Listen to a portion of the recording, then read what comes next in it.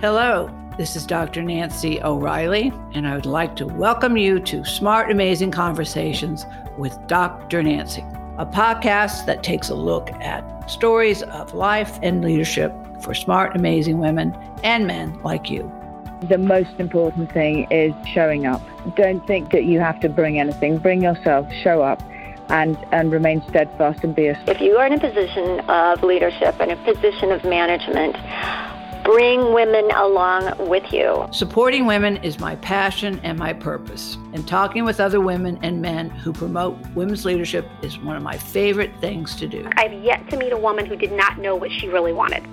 She was just either afraid to ask the questions or she was afraid of what the answers meant. Their stories connect us and help us to understand that the possibilities are endless if we support each other and lift other women up. Trust is created by persistent identity. I show up as myself time and time and time again, and trust is built.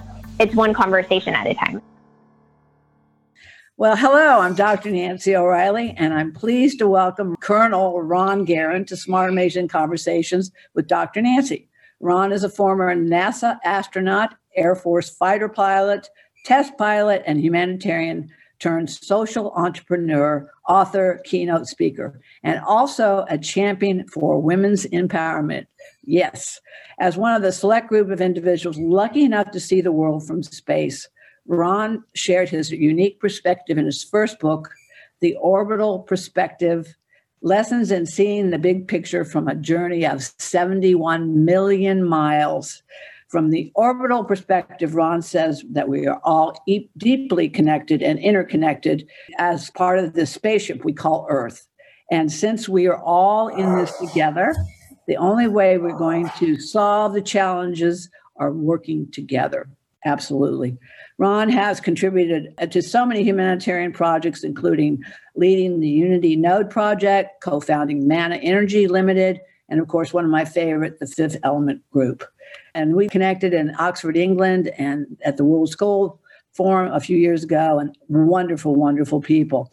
He's also launching 2 new books, Floating in Darkness and Railroad to the Moon, which is a children's story about a girl who travels to the moon and becomes the mayor. I love it.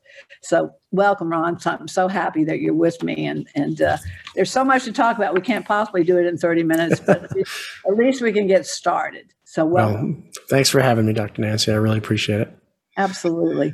Well, you know, how I start these conversations, and again, this is just for you and I to talk, and then you will share how you want people to know more about you and your books and so forth, is I start with a personal story, because nobody gets to be who they are. You're not the person sitting here unless you've been through.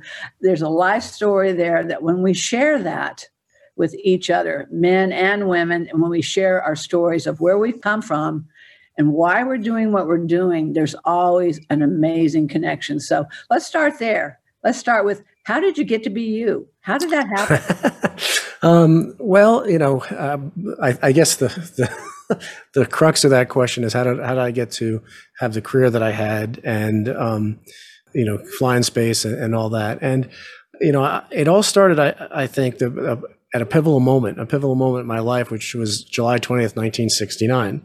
And that is my most vivid childhood memory, the night where I, as a young boy, along with millions and millions of people around the world, watched those first footsteps on the moon. Yeah. And, you know, I wouldn't have been able to put it in these words at the time, but at some level, I realized that we had just become a different species. We were a species no longer confined to our planet. And I wanted to be a part of that group of explorers that got to step off our planet and to look back at ourselves. And that started a multi-decade journey. I actually took the traditional route, if you will, to NASA, and that's I joined the military. I became a pilot. I became a fighter pilot.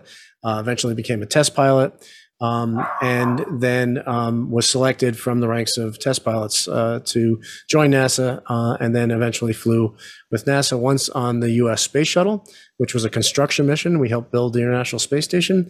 And then I flew with the Russians on a Soyuz spacecraft, which was a 6-month mission on board the International Space Station.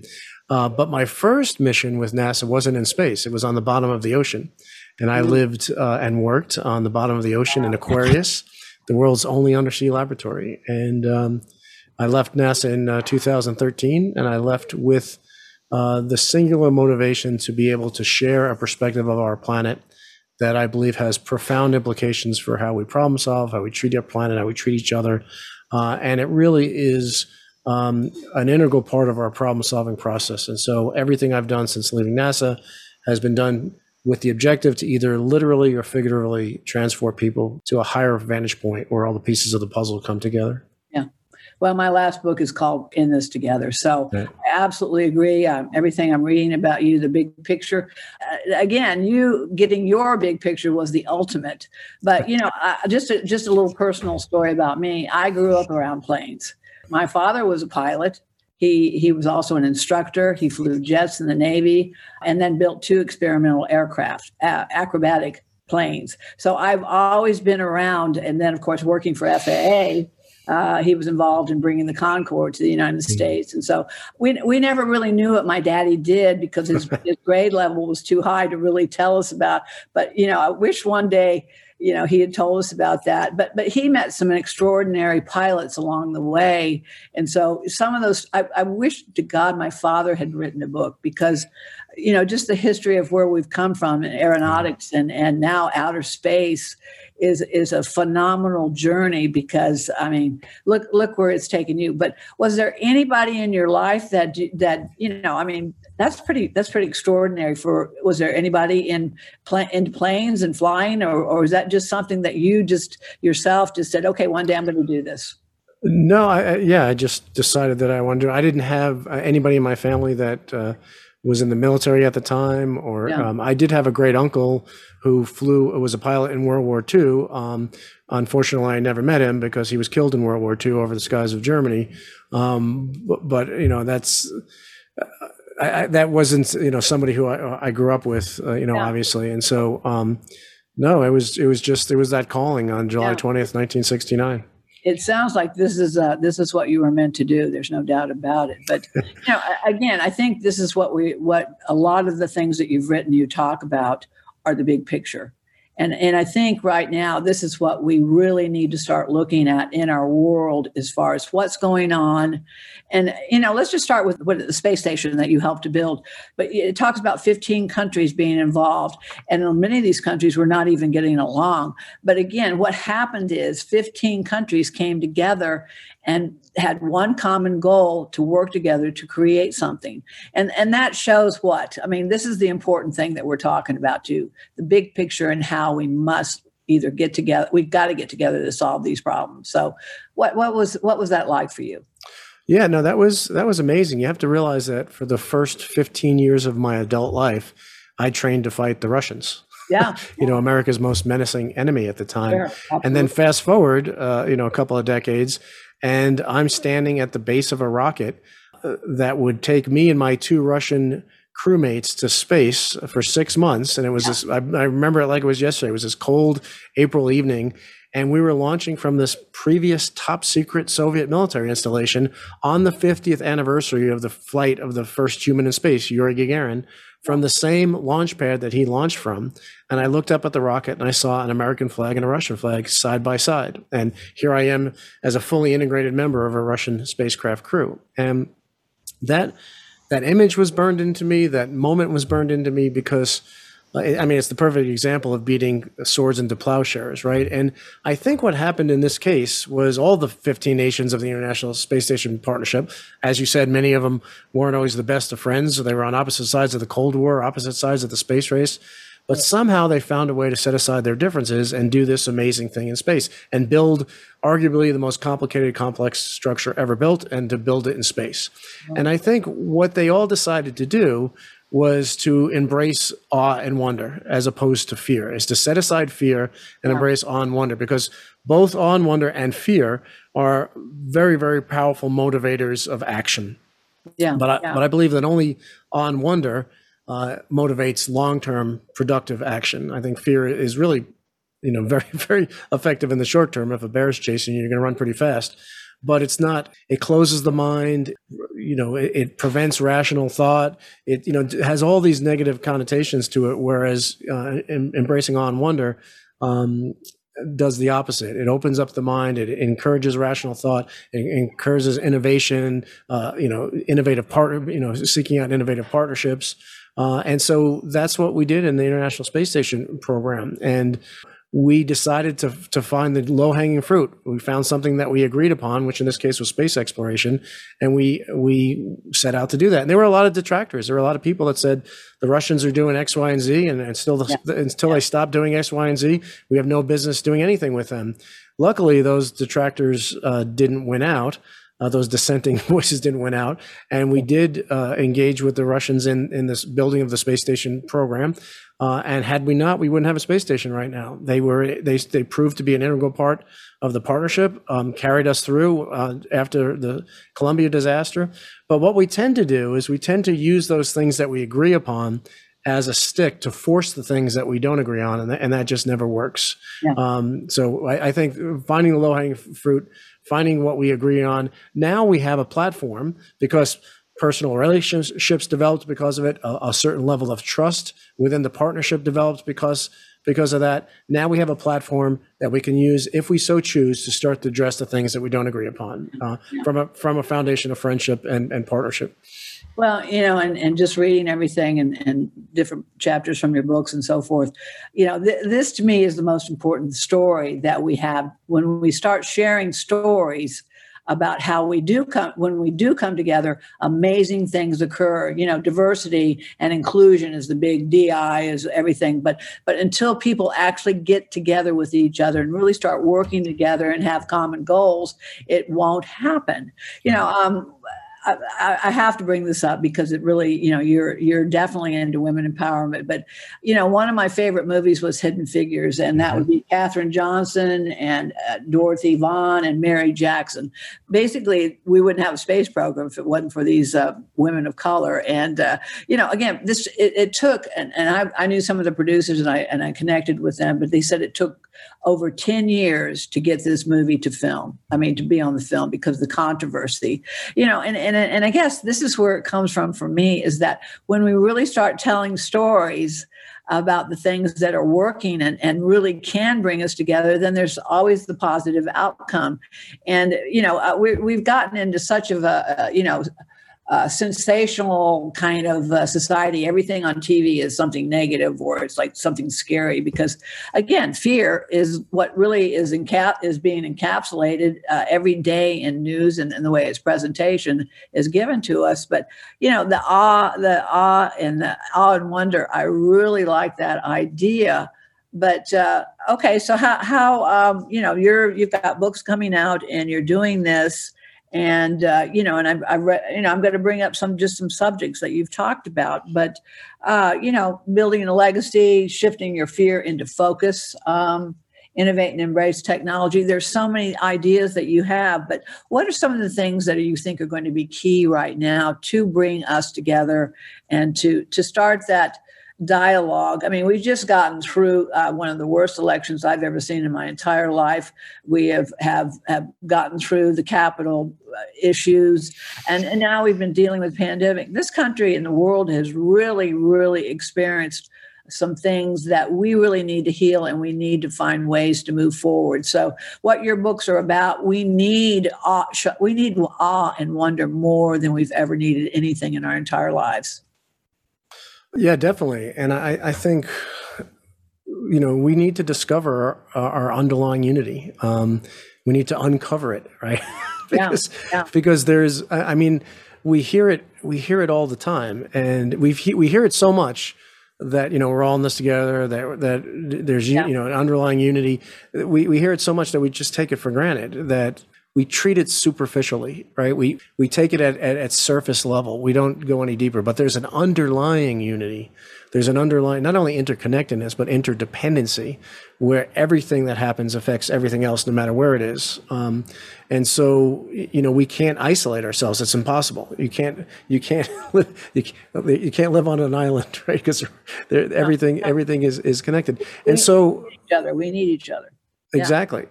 And I think that is what's missing right now. What's missing is what has occurred is that we have, established ourselves in these boxes, right? We have this shadow illusion of separation, and it's been amplified through our technology. It's been amplified through social media, and all of us, every single person that's connected to the internet on the planet is placed in an echo chamber walled box that the algorithm, and you're fed information that the algorithm thinks that you want to see.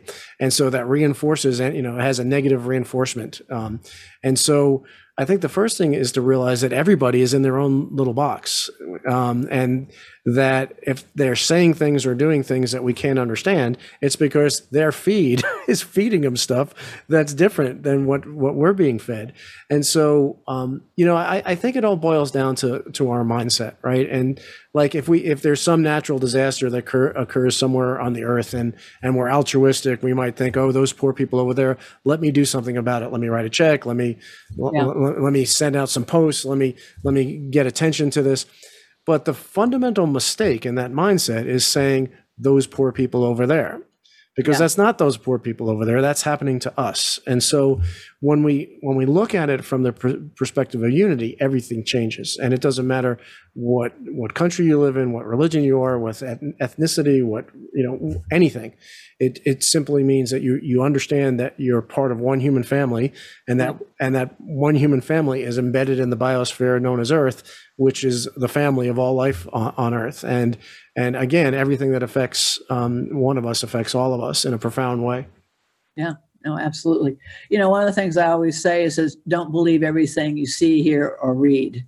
And I think sometimes, I think during certain points in the previous, I'm not even going to talk about which ones, but it depended on what channel on the news you were watching. It depended on what newspaper you were reading. I mean, we have to, I guess I think the point is people have to get smarter and really learn to educate themselves too about what they really want to do as far as positive changes. And that's what we need. We need people that are going to come together with a mindset, like-minded people coming together with a mindset that, yes, we are unified. Sure, we are diverse in many ways, but we have to have inclusion and we have to find ways. I mean, if you can take 15 countries, put them together and build this amazing space station. And but that is a story that we need to keep telling over and over again. And I think that's why it's so important that your books and you going out and speaking is to, again, give example after example of how unification and in this together is making a huge difference as far as our whole global system. And I don't think we have a choice anymore. I think we are at a pinnacle in our history that things definitely have to change. And, Fifth Element is a wonderful organization, again, with many, many members that understand that it's about collaboration. It's about connecting, and it's not a selfish thing. It's one of saying, like, if you're hurting, I'm hurting. If you're hungry, I'm hungry. If you're cold, I'm cold. And I think this is something that, we've just got to keep out there. What I do, what Women Connect for do, what we do is we're building a community of like-minded people, men and women who support each other and lift one another up. And one by one, finding those groups, finding those individuals who really understand that they're not isolated, they're not alone, and that we all have to work together. So, I love what you're doing, your books, and, we can talk about the book. Well, one of the things I had a question about your children's book. You must have a little girl. Do you have a little girl? I don't have a little girl, but here's the book right there. I know, but I thought he's got a little girl somewhere. Do you have a little niece or someone? Because the book, as you brought out in the introduction, it's about a little girl who goes to the moon, and she becomes the mayor of Armstrong City, which is a city on the moon. It's set in part of it's set in the future. I won't tell you how she gets there or anything. No, we have to go read it. We've got but I wrote it because I wanted to inspire little girls and little boys to dream big and never stop dreaming. And it's about a dream. The whole story is about a dream that turns out maybe not to be such a dream. And those are the kinds of dreams I want to see come true for sure. Right. right. I'm blessed with 3 daughters and 7 granddaughters, so I don't have a choice about leaving a legacy. What would your legacy leave? Because you talk about building a legacy. What is your legacy? So my legacy, nobody's going to know. Well, I mean, the legacy that I'm trying to build is a legacy from the orbital perspective. And what that means is it's different than what society teaches us legacy means. Because society says, you need to leave a mark, right? You need to let people know that you were here. You need to, I don't know, become famous or make some big impact in the world. And I think leaving a legacy from that point of view is in some sense futile, because every great accomplishment, every great statesperson, every great actress or actor or famous person, head of state, all these people are going to be at best historical footnote when time works its equalizing magic, and eventually they'll be completely forgotten. Even every great physical thing, every great cathedral, every pyramid will eventually be reduced to dust. And so anything that we could possibly do right now on this earth, from that point of view, is not going to be remembered. But there is a legacy that we can leave that not only doesn't decay, doesn't rust, doesn't fade away, but increases exponentially over time. And the story that I like to use to illustrate this is, imagine that a giant asteroid was coming towards the Earth. And if it hit the Earth, it would wipe out all life on Earth. Every living thing on the planet would perish. If we knew about this asteroid far enough out, soon enough, we wouldn't have to send a team of heroes to go blow it to smithereens. We could send a small spacecraft, and with the force equivalent to the weight of a feather, give that asteroid just a teeny little nudge. And that teeny little nudge over the course of its journey to the Earth could result in thousands of miles of mist distance, saving every living thing on the planet. And so every moment of every day, every person on Earth is making nudges, positive and negative nudges, to the trajectory of not only their own lives, but the trajectory of our entire society. And so 100,000 years from now, where the world will be, and where it would be had you not lived, are going to be vastly, vastly different. And so with that perspective, first of all, it doesn't matter if you get credit or not for anything that you do. And a lot of and what I've seen in the humanitarian work I've done and the sustainable development work I've done is we are really hampered with trying to figure out, I'd like to do this, but how am I going to get credit for it? How is my organization going to get credit for it?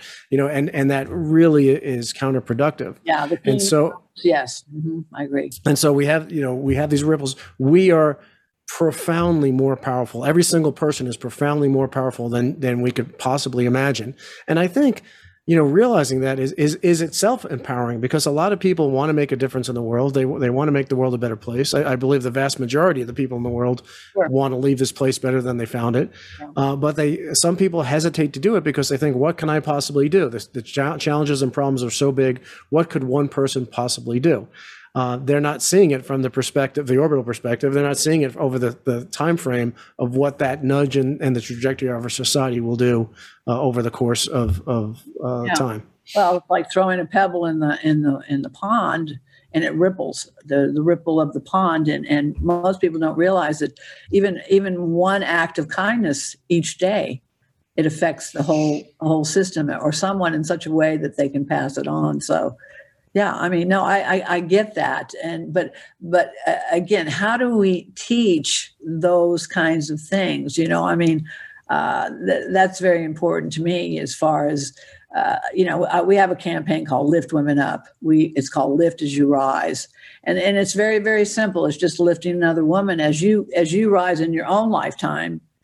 Bring someone along. Same thing with men or women. Lift someone up each day. And it could be as simple as saying, hello, how are you today? Boy, you look good today. Or, geez, how can I help you? And I think this is something that it's just going back to those, you're a humanitarian and you know as well as anybody that sometimes the most simple things we can do are probably the most important things we can do. Yeah, definitely. And maybe there's one more little nuance here to talk about, because I do think it's important to bring like-minded people together and work together in that way.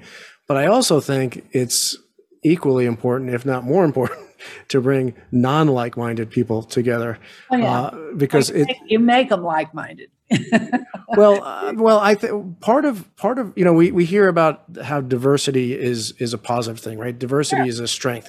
One of the reasons why diversity is a strength is because with diversity comes diversity of perspective. Sure. And when we look at things from two different points of view, we see it in stereoscopic vision. We see in 3D. We start to see the depth. And so the more perspectives we can apply to a challenge, to a problem, the deeper our understanding of that challenge will be, the more lasting and effective will be the solutions. And so the very diversity of our perspectives is a source of strength.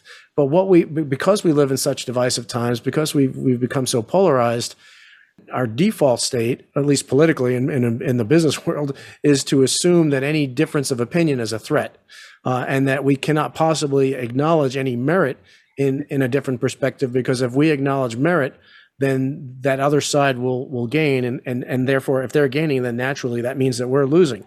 Who's getting the credit here? Yeah. Who's getting the award? Who's getting the credit? All that. Yes. Right. So I think it's really important to embrace not just diversity as we normally understand it, but diversity of perspective too, and to seek out people that have completely different perspective from you, and try and engage in a rational conversation. But we have to meet people where they're at, and we need to understand that they're seeing things differently because they're looking at it from a different point of view, literally a different point of view, whether that's through the internet feed that they get, or where they live, or how they were brought up, or what else. Yeah. Okay. Well, we've only got a few more minutes, so I'm going to give you one more question, and then we're going to talk a little bit about your books, and then we're going to find out how they can learn more about you and everything you're doing. So again, how do we overcome these divisive and polarizing times? Because it really is important that, I absolutely agree with you. We have to have as many ideas coming to the table and sharing those ideas to see what we can do to move forward. I think we overcome them through compassion and empathy, and I know those are buzzwords, but that just because they're cliches doesn't mean they're not true. And what I mean by that is that we have to understand where people are coming from and not be judgmental on it. And no one can possibly fact check every information that comes in. It's just, there's too much. But what we can fact check, what we have an obligation and responsibility to fact check, is what we put out into the world. So if we're blindly sharing things, we're adding to the problem. We're part of the problem if we're doing that. And so if you feel, and the other thing is to realize when you're being manipulated, because if you read something, you see something on the news, you see something in your social media feed, and you feel yourself clenching up, you feel your heart rate going up, you feel the rage starting to come in, you're probably being manipulated by an algorithm, and you need to just got to set back and think about what's going on, and don't just blindly share it. But when I say empathy and compassion, I mean we need to understand where people are coming from in a non-judgmental fashion, and to seek to have conversations that are not built on the foundation of fear, which the vast majority of all conversations right now, especially on the internet, are based on a foundation of fear, but based on a foundation of awe and wonder of what we can do together in a positive way, and to look at every situation as not how am I going to change this person's opinion, now how I'm going to change this person and make them do X, Y, and Z. How can I allow this to change me? How is this situation, this difference of opinion, this challenge that we're facing, how can I learn from this and mature and grow and evolve myself? And so I think there's a lot of opportunity for self-growth that we change people. That will enable you to change people, because you will change people by your own example, not by convincing them that you're right and they're wrong. They're going to see your example. They're going to see the authenticity of the way you live your life, and that's going to create change in the world. Yeah, absolutely. Trust, empathy, and hope. Hope is an important part of everything going on right now, and I really do. I feel good about so many things that are happening, and again, we need more people like you that are out there telling that story of wonder and awe, because oftentimes we forget to look. I can walk by. I have an equestrian center out here in California, and sometimes I'll walk by looking for what things I need to change and make better, instead of looking at the vista of the property, which I'm doing right now, and saying, this is absolutely beautiful here. Yeah. I had a horse show this weekend, and people were coming up and just going, this place is amazing. I love it here. And, and it made me stop and think, yeah, this place is amazing. And I think that's the part of life that if we all got back to that part, things would be awfully different. There'd be no doubt about it.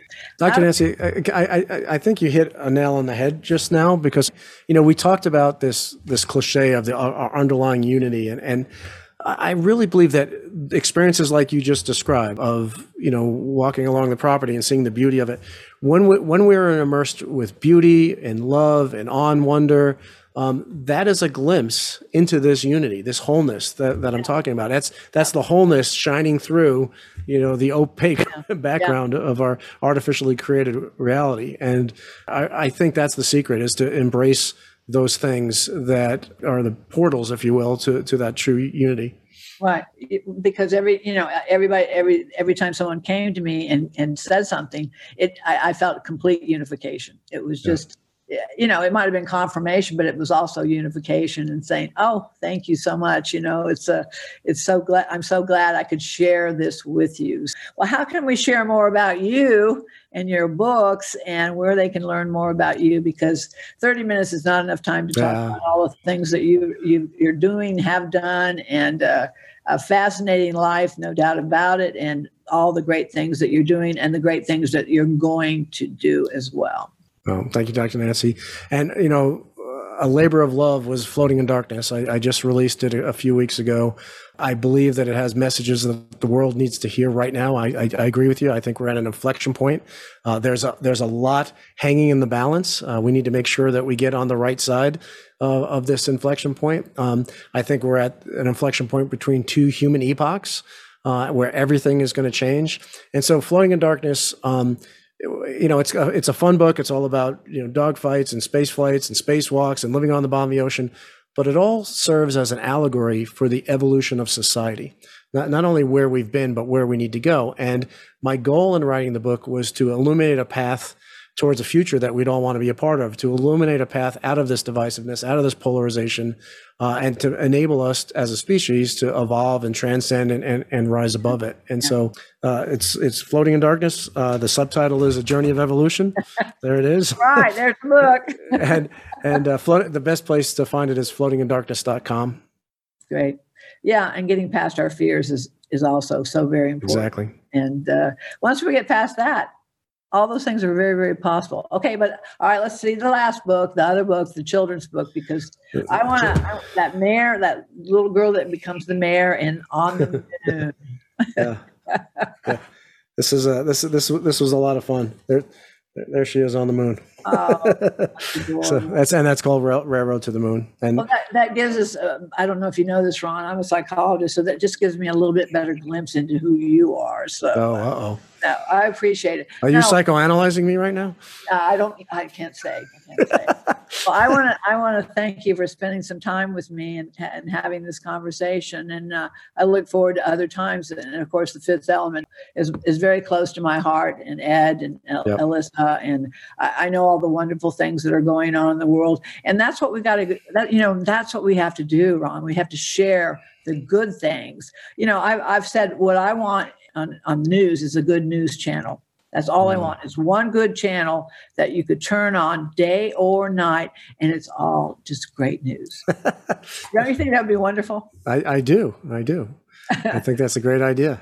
Well, congratulations on your books. Thank you, Dr. Nancy. They'll be extremely successful. As I said, I'm not going to say goodbye. I'm just going to say see you later, and thank you so much for today. It's been my pleasure. Thank you so much. And thank you for all that you're doing. I think you're making a big difference. You're not making a little nudge. You're making a big nudge. a big positive nudge. Like I said, it's a labor of love, and the equestrian center with my horses, to tell you the truth, really is where a lot of my passion is coming from now. There's just something about a four-legged huge animal that's more scared of a plastic bag than it's, they're terrified of everything, but just they're absolutely the most amazing, sensitive, caring creatures once you get to know them. But you'll have to come visit. I would love to Southern California Equestrian Center, and I'll give you a great tour. Oh, I would love that. Have a great day. Thank you. You too, Dr. Nancy. Thank you. See you later. Bye-bye. Bye. If you enjoy these smart, amazing conversations, please subscribe, rate, and review them on Apple Podcasts, Spotify, Amazon, or wherever you listen to your favorite podcasts. And read and enjoy more amazing stories in my books, In This Together, How Successful Women Support Each Other in Work and Life, and Leading Women, 20 influential women share their secrets to leadership, business, and life. Thank you for listening.